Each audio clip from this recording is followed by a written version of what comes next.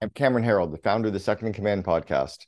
Really quick, before we jump into today's episode, you need to know about two important ways that we can help you and your company grow. Number one, check out the COO Alliance. It's for COOs, presidents, VP Ops, or whoever is your company's second in command to the CEO. The COO Alliance is the world's leading community for the second in command, and it gives COOs the tools and connections to grow themselves and the company. Head over to COOalliance.com to learn more about our members and the results, the program, and our 10x guarantee. If you qualify for membership, you can set up a complimentary call with our team to discuss if it's right for you. I'll tell you about number two in a bit, but first, let's start this week's episode. Working more closely with people has required me to a little bit bend here and there my style. And also, in the previous corporations that I worked with, I would say that talent was more evenly distributed. And in a company like ours, of course, we have a talented team, but there are more difference, I would say. And I am not saying this in a bad way, just more difference. And I have to adapt to different styles, to different backgrounds. So that has been a challenge and also a learning opportunity for me.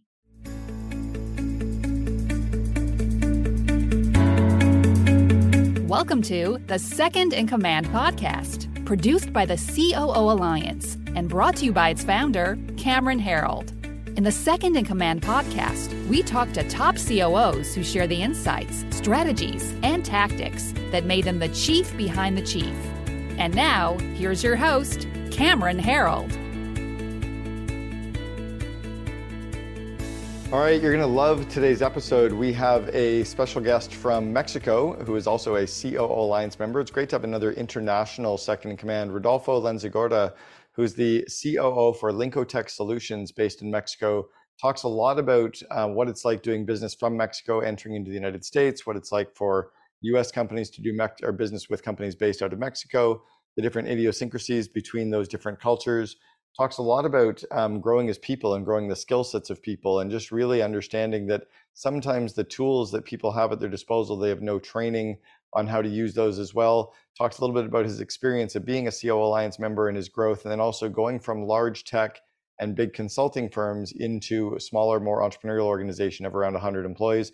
You'll love the episode. Make sure you also check out our episodes on our YouTube channel as well. Check out the Second in Command podcast channel on YouTube. We'll see you on the inside.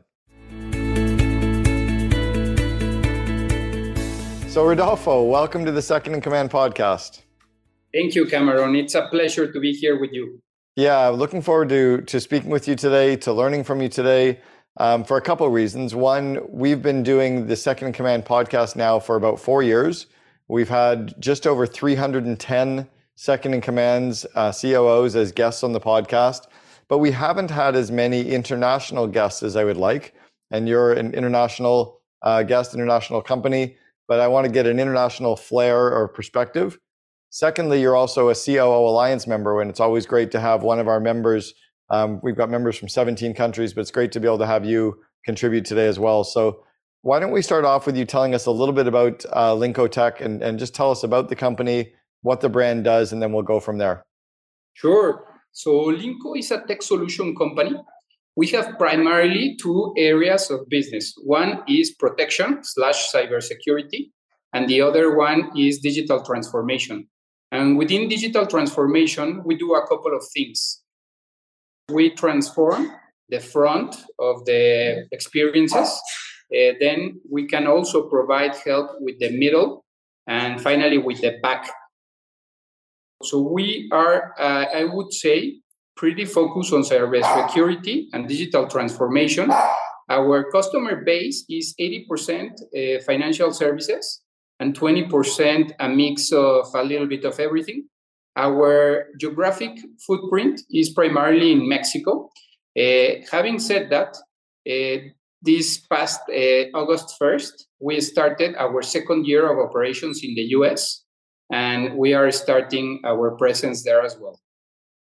Interesting. Why the expansion now into the United States? And was that just, I can't imagine you go from Mexico to the US just because it's north of you when there's many other countries out there as well. What was the decision to go from Mexico into the USA? It's an exciting time. And I think a couple of things are happening. One was chance. One of our partners invited us to work in a US project, and one thing led to another. And now we have a very, I would say, robust presence in a client there. So that started us thinking about how can we leverage Linko from Mexico to provide services to the US. And the other thing that is happening is I think that Mexico and the United States are in a great position to capitalize the strengths of both countries. So we are excited about future growth, both in the US and in Mexico. Nice. I have a huge soft spot in my heart for Mexico. I think Mexico has been dealt a very unfair blow by the United States in the media in terms of traveling, and they make it feel like it's unsafe with the cartels. And my wife spent 3 months in Mexico 3 years ago traveling by herself and went to 42 cities in Mexico, and none of them were on the ocean. They were all through the middle of the country. I've been down there spending a bunch of time. I'm heading down in 2 weeks or 3 weeks to San Miguel de Allende. I don't know how to pronounce that properly, but for my first time to go there, love the country. I've also been paid to speak twice in Monterrey, twice in Mexico City, and once in Querétaro. So you guys have a very big entrepreneurial mastermind kind of mindset in Mexico. I think entrepreneurship is very strong with YPO and EO. Do you get a lot of like entrepreneurial growth and lessons in Mexico, or am I just seeing that from an outsider's perspective? Going back to your first point, I do think that Mexico is not properly portrayed globally. Of course, we have problems and challenges as every country, and you should always take care. Having said that, I think that Mexico right now is a thriving economy. You spoke about Monterrey. Monterrey, it's a booming city. Last time I read, it had the lowest unemployment rate in North America, and that's including US and Canada. Wow. The border crossing between Mexico and Texas is one of the most dynamic border crossings with the most volume. So a lot of things are going on. And I think that you actually touch base on 3 cities, right? Monterrey, Querétaro, and Mexico City, which is basically the highway from Mexico City to Texas, which is the closest border. And along that road, you see a lot of development and a lot of economic growth. In Querétaro, Querétaro is now recognized as one of the global hubs for aerospace industry. Monterrey, it's very famous nowadays because not only Telsa Gigafactory is setting up shop, but also Kia has a very big factory, a lot of real estate, a lot of retail going on there. I try to visit Monterrey at least once a month, and every time I land, you feel the energy of the city. It's a vibrant city, a vibrant community. And one of the things that I love the most is Tec de Monterrey is one of the biggest private universities in Mexico, and their main campus is in Monterrey. And going back to your point about entrepreneurship, they partner with Venture Cafe, which started in Boston, and it's an initiative to foster entrepreneurial behaviors around the world. Monterrey is the first city in Latin America. I was there for one session, and I loved it because there were students, but also proven entrepreneurs and teachers. So there's a very vibrant community. I think that Mexico lacks still proper institutions to ease the creation of more entrepreneurial companies. I had a recent opportunity to start another business, and just opening a bank account was a challenge. So we have a lot of way to go, but we are getting there. And I would say that there's an opportunity to really take advantage of the population growth. Mexico is still growing. It has a young and vibrant population. And there are a lot of opportunities to digitize basic services. I think that we are not, of course, developed as the US, but there are a lot of opportunities to really think about the current services in their current state and digitize them and provide a better experience. I had an advisor here in my previous job. He was like the elder of the village, but the eldest of them. And he said, Mexico might not have a very, and I'm trying to just look for the words, our income segmentation is very extreme and it's very polarized. Sure. But he always said that it didn't matter if you were at the top of the pyramid or at the bottom of the pyramid, the expectations across the pyramid were the same. So it doesn't matter if you live in a rural area, you want an iPhone. Maybe you cannot afford it, but the expectations to have and receive really good services are there, and there are opportunities for entrepreneurs for every road in the life to come and help us build a better Mexico. Well, I want to ask another question about Mexico, just because I'm curious. I've spent a little bit of time recently in Mexico and a lot of time over the last few years in Europe, because we've been traveling full time for 2 years now.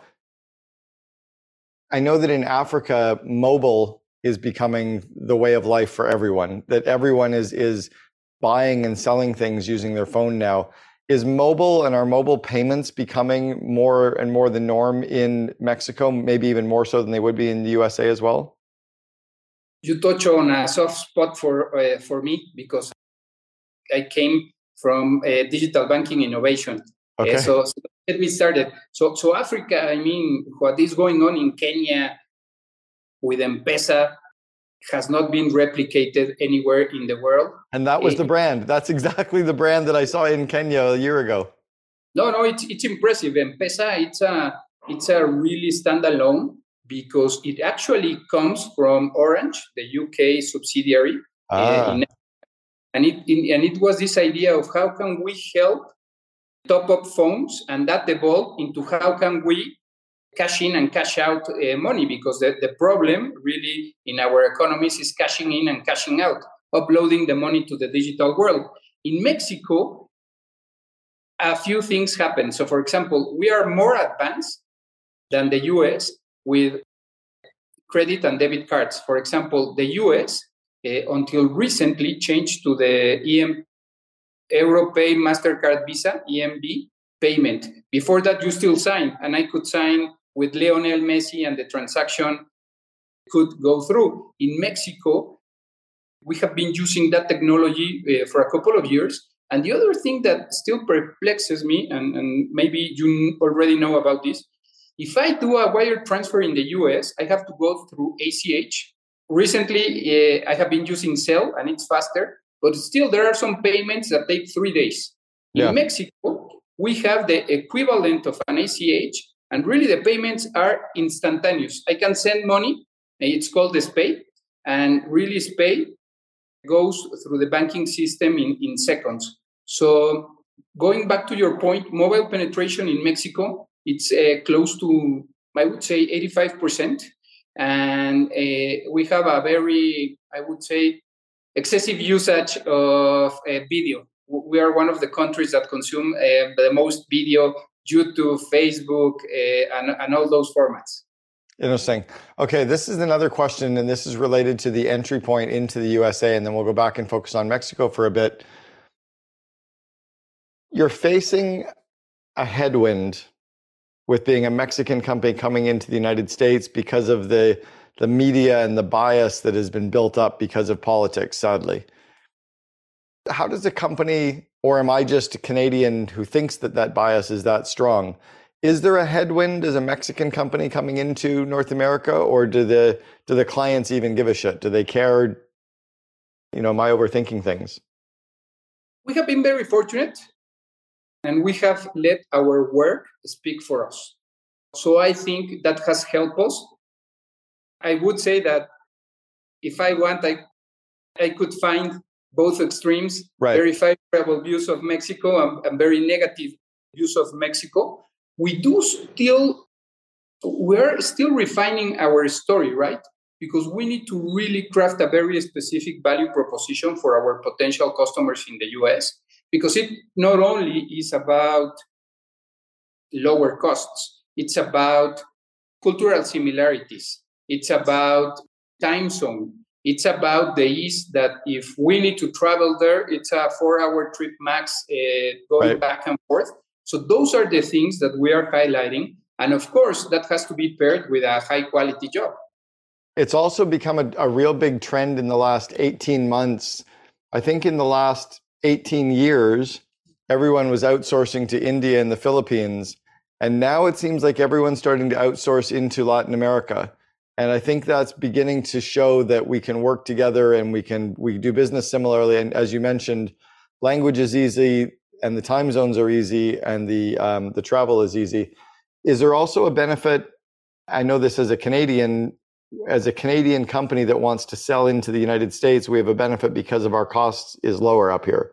Do you have a benefit of being able to go in and compete in the US because you're a Mexican company and you can sell at US prices if you want to, but you could also sell a little bit cheaper because you're Mexican? We do have some of that. Having said that, technology has been really global for the past 10 years. Yeah. So developers have global fees. I mean, you still can find some patches here and there, but there are some Mexican developers that work for Estonian companies or Philippine companies. And of course, there's a heavy trend here in Mexico to recruit both for the US and Canada. And technology is one of the biggest industries they recruit for. It's funny that you mentioned Estonia. I was in Estonia last year in June, and there were robots delivering food running around the city. I was like, how is this tiny little city in former, the Soviet bloc? Like, it's incredible. No, I mean, it's incredible. I know little about Estonia, but actually one of my friends just applied for the digital citizenship, and he got it like in 2 months. It was all digital, and they are trying to attract entrepreneurs. So it's fantastic what they are doing. Yeah, filing your taxes in Estonia is 15 minutes online. It's very simple. Yeah, it's amazing. Okay, so tell me a little bit more about the growth of the organization with Linko Tech. What's been some of the success to your growth over the years? So Linko has over 20 years of history on its back. And it started, the founders started right out of college, not knowing very well what they were trying to achieve. And for the first years, they really were chasing projects. I can do this, then they moved to the next one. So the happiest day of their life was when they sold one project, and the saddest day of their life was when that project ended because they had no way to connect really the work. So that happened for the first, I would say, 10 years. And around 10 years ago, they started thinking on a more sustainable way to have recurring revenue. And that's when they started partnering with different software vendors to have an installed base. And that has been growing very healthy over the past, I would say, 4 years. And around 5 years ago, they decided that they wanted to achieve scale through selling one thing multiple times rather than focusing on services, because services is constrained by time, right? My time can only be sold 5 days a week for 8 hours, whereas if you sell software, you can scale it. So that decision also was very important. And my incorporation is part of that plan. Actually, they have a coach that told them that their business was a lifestyle business, that they were very happy. But if they really wanted to grow and scale, they should bring someone with different skills to complement their skills and vision. And that's why I was brought in. Okay. And in the time that you were brought in, what was it that had you say yes to joining? And what do you think that they saw in you that had them wanting to bring you on board? So I am a mix of consultant and a mix of industry because I work in McKinsey, EY as a consultant. And then I also work in a bank leading the innovation. I think it was the right moment for me. I think it was a risk that I was willing to take. I spoke with my wife and, of course, thought a lot about it. But also, the way that Armando and Gonzalo approached me, they were very open, very candid. And we had very frank conversations of where the business was today, what was needed. And we have, I would say, so far, a very fluid way of communicating. I have privileged that most of our weeks start with a Monday lunch in which the three of us touch base, get to know us better on a personal level, but also on the business vision. And they have been very supportive. Both of them act as co-CEOs. And also that has been a change for the company, right? Because people used to call Armando or call Gonzalo, and now they have to go through me. In the beginning, it was a little bit choppy and people went directly to them, but they have been very, very supportive, and everything has been thrown back to me. Well, how many employees are at Linko? Close to 100. Okay, so you're going from large organizations, bigger kind of corporate organizations, to a fairly mid-sized, but still fairly entrepreneurial as well. Yes. Was that some of the nervousness for you, or the decision is to kind of go into that? And how have you had to adapt? How have you had to adapt your style as a leader and the business going into a more entrepreneurial organization versus a more corporate? Sure. I mean, going back to your first point, the size is completely different from what I am used to working. So this is a fairly smaller company. The challenge attracted me a lot because even though they have gotten very far, there are a lot of things to do. And I'm having fun thinking about the strategy and matching up the structure and thinking about the processes. So the challenge and also the ambition. When we spoke, even when we were speaking about where did we see Linko, the more we spoke, the more the ambition grew. And that excited me, the possibility of contributing to that vision. Your style has had to change, I would imagine. Have you struggled at all with changing your style or leadership style, or has it been easy for you? You know, that's a super important thing, because I would say that in my previous career, both as a consultant and working in innovation, even though I managed teams, I had a lot of alone time, right? And now, working more closely with people has required me to a little bit bend here and there my style. And also, in the previous corporations that I worked with, I would say that talent was more evenly distributed. And in a company like ours, of course, we have a talented team, but there are more difference, I would say. And I am not saying this in a bad way, just more difference. And I have to adapt to different styles, to different backgrounds. So that has been a challenge and also a learning opportunity for me. And how, when you came into the organization, there was already a leadership team and a management team in place, correct? So yes. When you were going into that organization, there must have been a few people that wanted the job that you got. There must have been some. Was that part difficult at all, or maybe not even so much difficult, but how did you work to not upset the people that were already there? Very carefully. Because, I mean, initially when I joined, I designed like a PR campaign, right? I had lunch with all the heads and got to know them on a personal level and got to listen to what they were thinking and got to listen to what they were missing and their frustrations.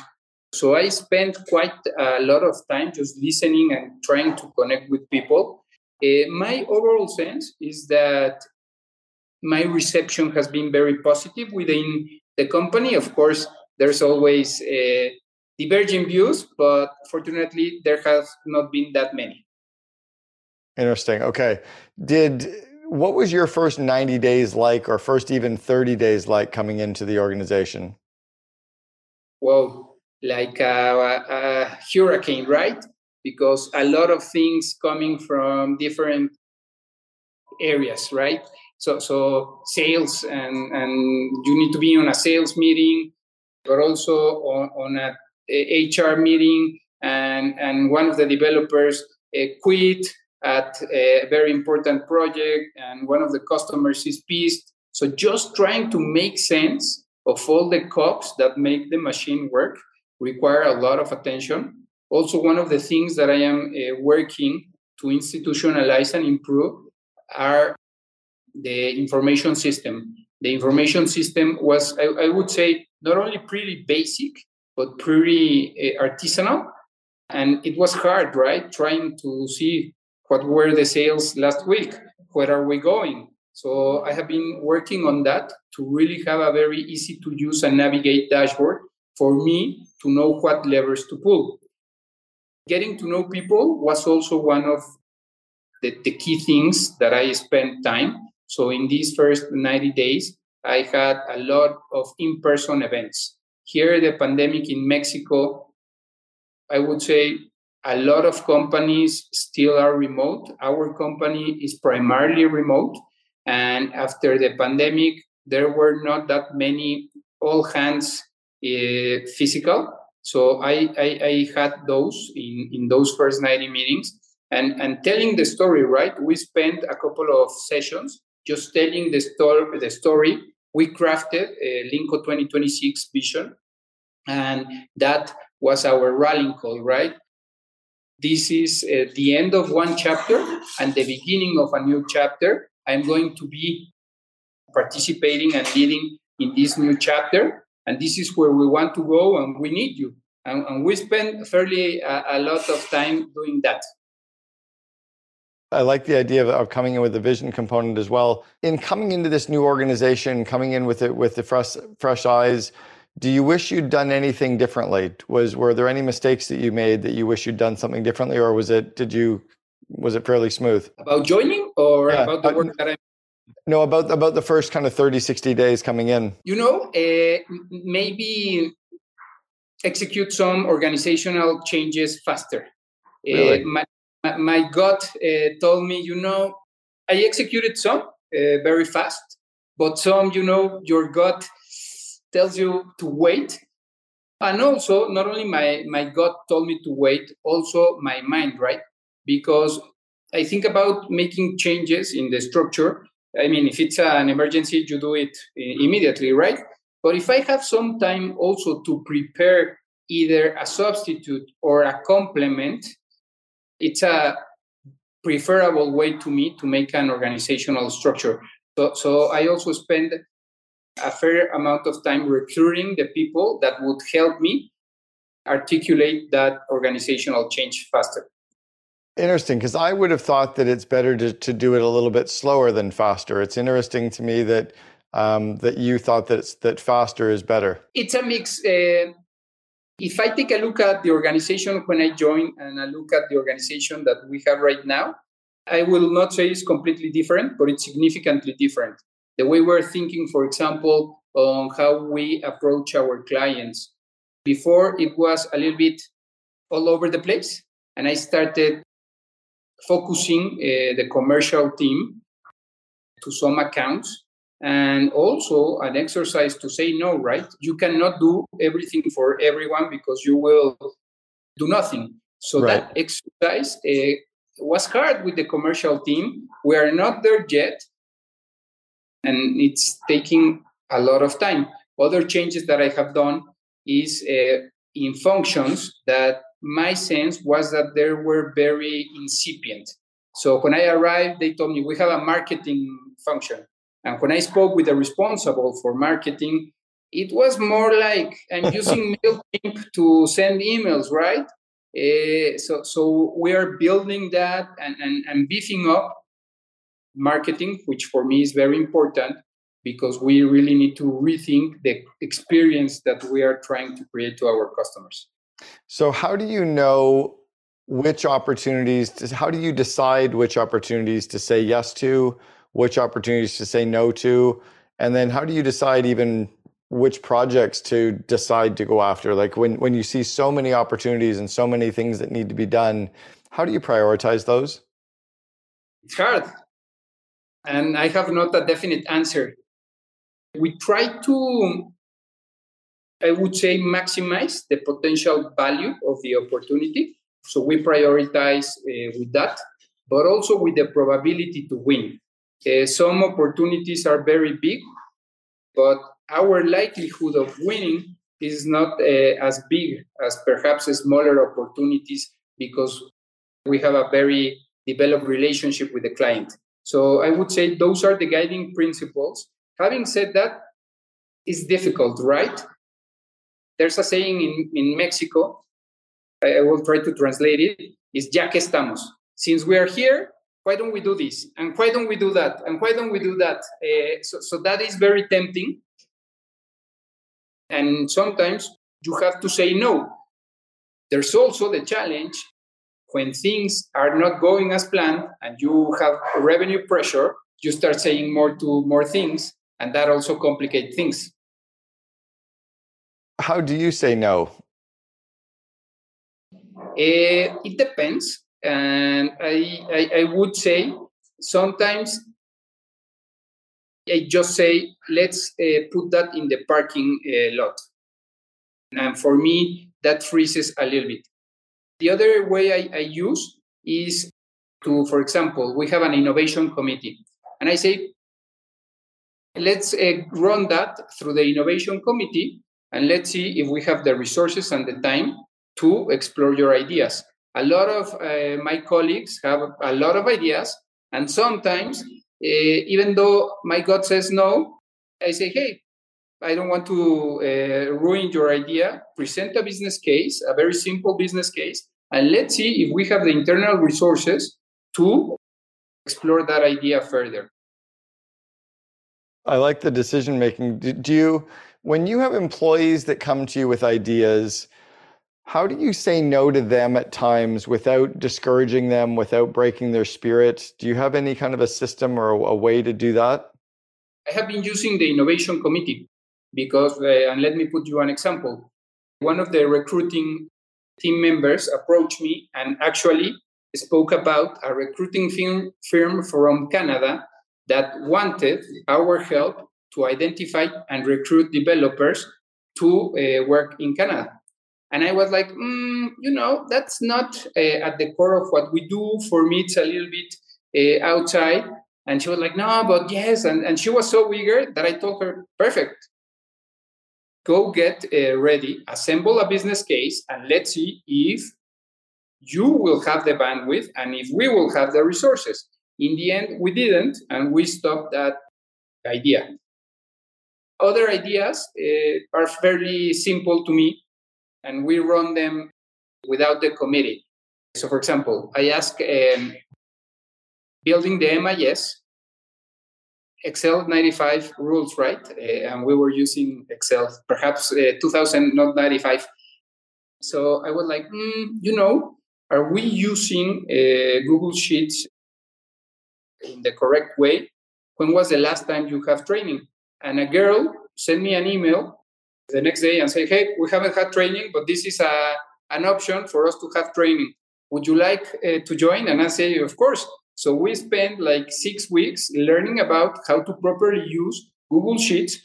And they have seen an improvement because, as I told you, there was a lot of artisanal work. And this very basic training helped these teams.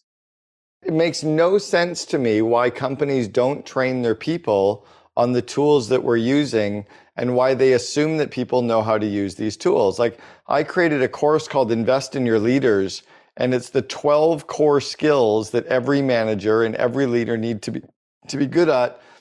Every manager runs meetings. Most managers have never been trained on how to run a meeting. Every manager interviews people, and most managers have never been trained on interviewing. Every manager uses Google Sheets, and most people have never been trained how to use Google Sheets. It makes no sense. It's so simple, right? No sense. The same happened. We use another platform, HubSpot, and I started asking questions, and they were like, I don't know. And I was like, when did you train? No, we have never trained. Never trained. I was like, for me, sometimes there's a confusion between the tool and the result. And they say, no, but we are using the latest tool and it should work. And I prefer sometimes pen and paper or Excel, which work fairly well for almost everything, than a sophisticated tool that we do not know how to use. Yeah, it's incredible how, a shovel doesn't dig a hole, right? You have to pick up the shovel and use it, and there's more effective ways to use the tools. I'm curious about financial services. You said that the financial services sector tends to be the sector that you sell into.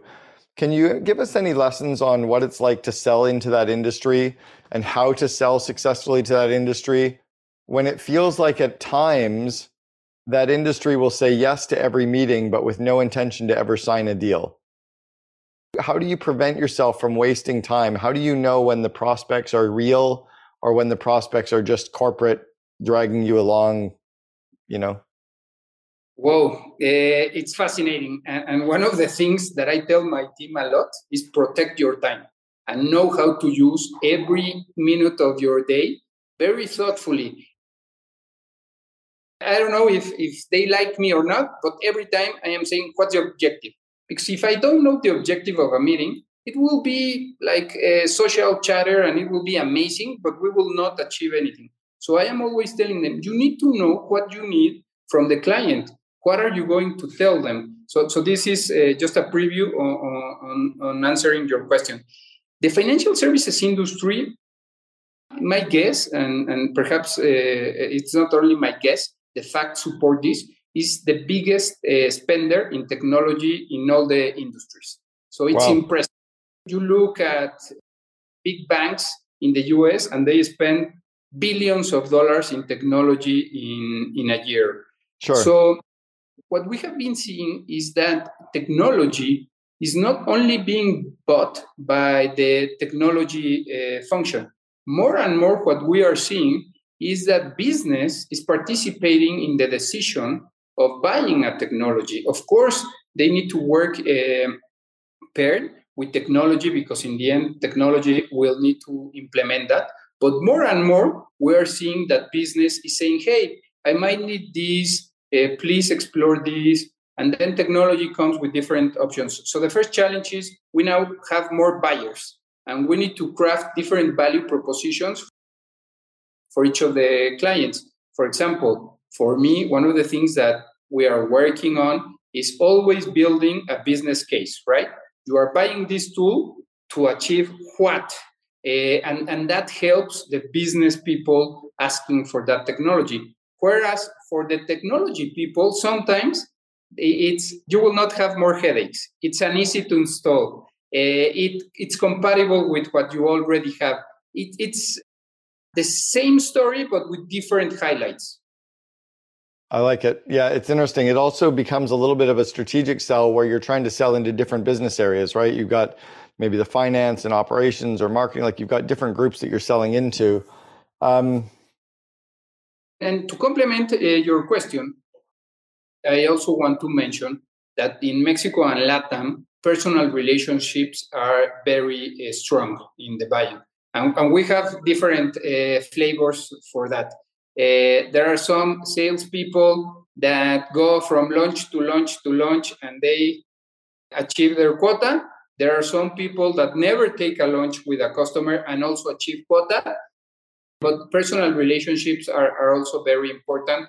Whereas in other cultures, I would say those are not as important. Where do Americans or North Americans, where do we approach doing business with Mexican companies wrong? How do we do it wrong?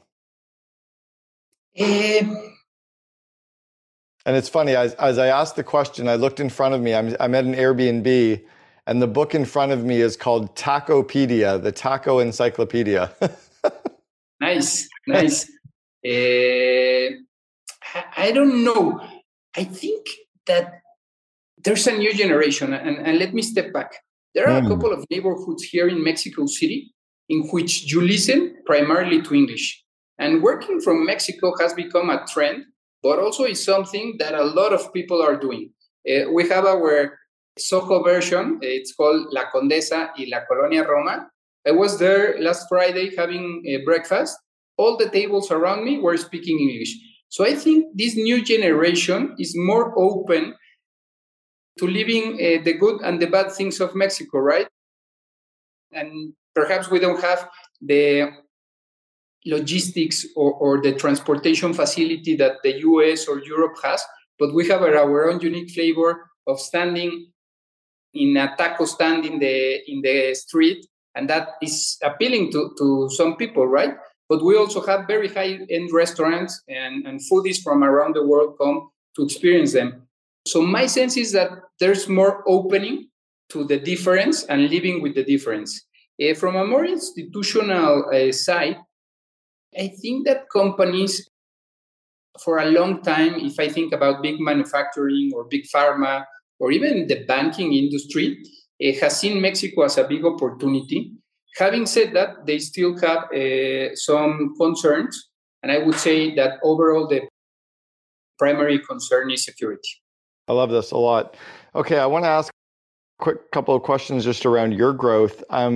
You joined the COO Alliance as a member. We have this network of second-in-commands from all over the world. What was your reason for joining the COO Alliance, and what have you started to pick up from your time that you've been a member so far? Or what are you hoping to learn? I love to learn. So I love to learn. I love to listen to different things. I think that the COO Alliance allows me the opportunity to connect with different perspectives. I think that going back to one of the points that you mentioned, most of the times you listen to the CEO, but not to the COO. And I think it's not a bad thing to learn from others that are in your role with practical things. So that was what excited me about. Also, what I have been doing is, for example, I look into a budget resource that you have online, and that get me thinking on how to plan my budget for this budget cycle, right? So I have been using the resources. I am still in the process of connecting with my group. I think that earlier today I received the email for us to have our forum. Both Armando and Gonzalo, the co-CEOs, participate in YPO and entrepreneur organization, I think. And they told me, hey, we love our forum. It's a great space to have like very intimate conversations with peers that have experience in similar challenges as you have. And that was also some of the things, a very important thing that pushed me to join. I like it a lot. Okay, I want to go back to the 22-year-old Rodolfo. I'd like you to give yourself some advice as if you were 22 years old, maybe advice that you know to be true today, but you wish you'd known at a much younger age. Read a lot, write a lot. I think that writing, more and more, it's becoming a skill that it's not as highlighted as it should be. Going back to the training that we were speaking, right? Even shooting an email is very important, and you need to know what to write. So read a lot, write a lot. And the other day, I was actually speaking with my wife about my stress, right? And I think that over the years, perhaps I am maturing. I don't know. You need to ask her. But I think that a lot of the things that I used to worry, like 80%, never came to happen. But they were in the back of my mind, right? And it was a constant worry. No, I might get fired because I'm doing this.